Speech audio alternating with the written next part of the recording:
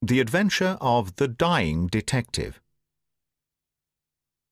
Mrs. Hudson, the landlady of Sherlock Holmes, was a long-suffering woman. Not only was her first-floor flat invaded at all hours by throngs of singular and often undesirable characters, but her remarkable lodger showed an eccentricity and irregularity in his life which must have sorely tried her patience. His incredible untidiness, his addiction to music at strange hours, his occasional revolver practice within doors, his weird and often malodorous scientific experiments, and the atmosphere of violence and danger which hung around him made him the very worst tenant in London.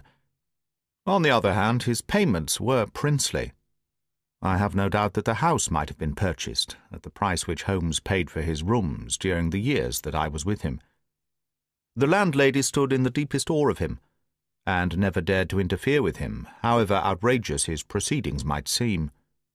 She was fond of him, too, for he had a remarkable gentleness and courtesy in his dealings with women. He disliked and distrusted the sex, but he was always a chivalrous opponent. Knowing how genuine was her regard for him, I listened earnestly to her story when she came to my rooms in the second year of my married life, and told me of the sad condition to which my poor friend was reduced. "He's dying, Dr. Watson," said she. "For 3 days he has been sinking, and I doubt if he will last the day. He would not let me get a doctor. This morning, when I saw his bones sticking out of his face and his great bright eyes looking at me, I could stand no more of it. With your leave or without it, Mr. Holmes, I am going for a doctor this very hour," said I.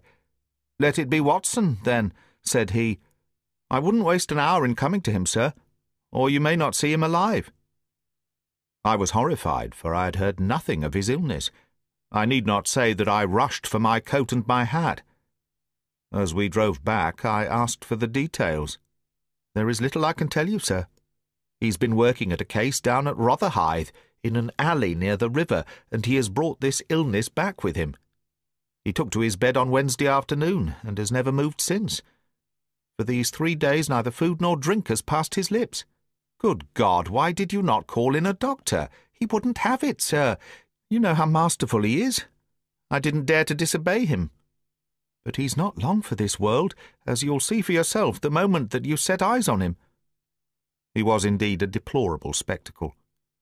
In the dim light of a foggy November day, the sick room was a gloomy spot.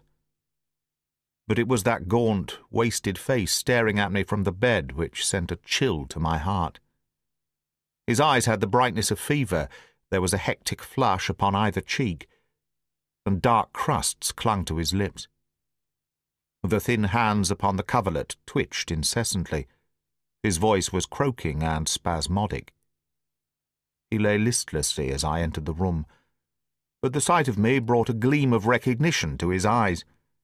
"Well, Watson, we seem to have fallen upon evil days," said he, in a feeble voice, but with something of his old carelessness of manner.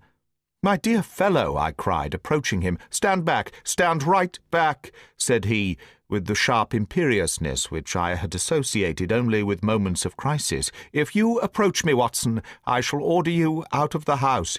But why? Because it is my desire. Is that not enough?"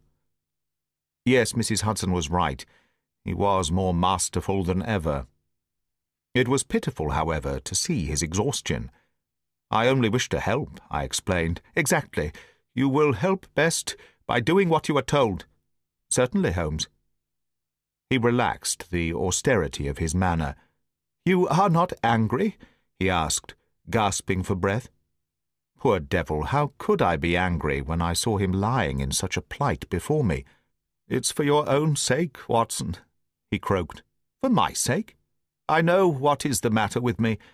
It is a coolie disease from Sumatra, a thing that the Dutch know more about than we, though they have made little of it up to date. One thing only is certain. It is infallibly deadly, and it